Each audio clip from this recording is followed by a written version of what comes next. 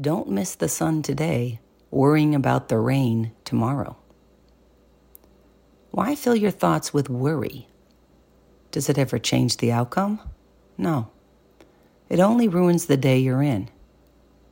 It only wears you out with nothing to show for it. Worry's like sitting in a rocking chair. It gives you something to do, but it doesn't get you anywhere. Utilize that energy in a more productive way. Use your imagination for something creative, not for things you don't want to happen. Worry is a blessing blocker. Let it go and let life flow. Don't worry. Be happy.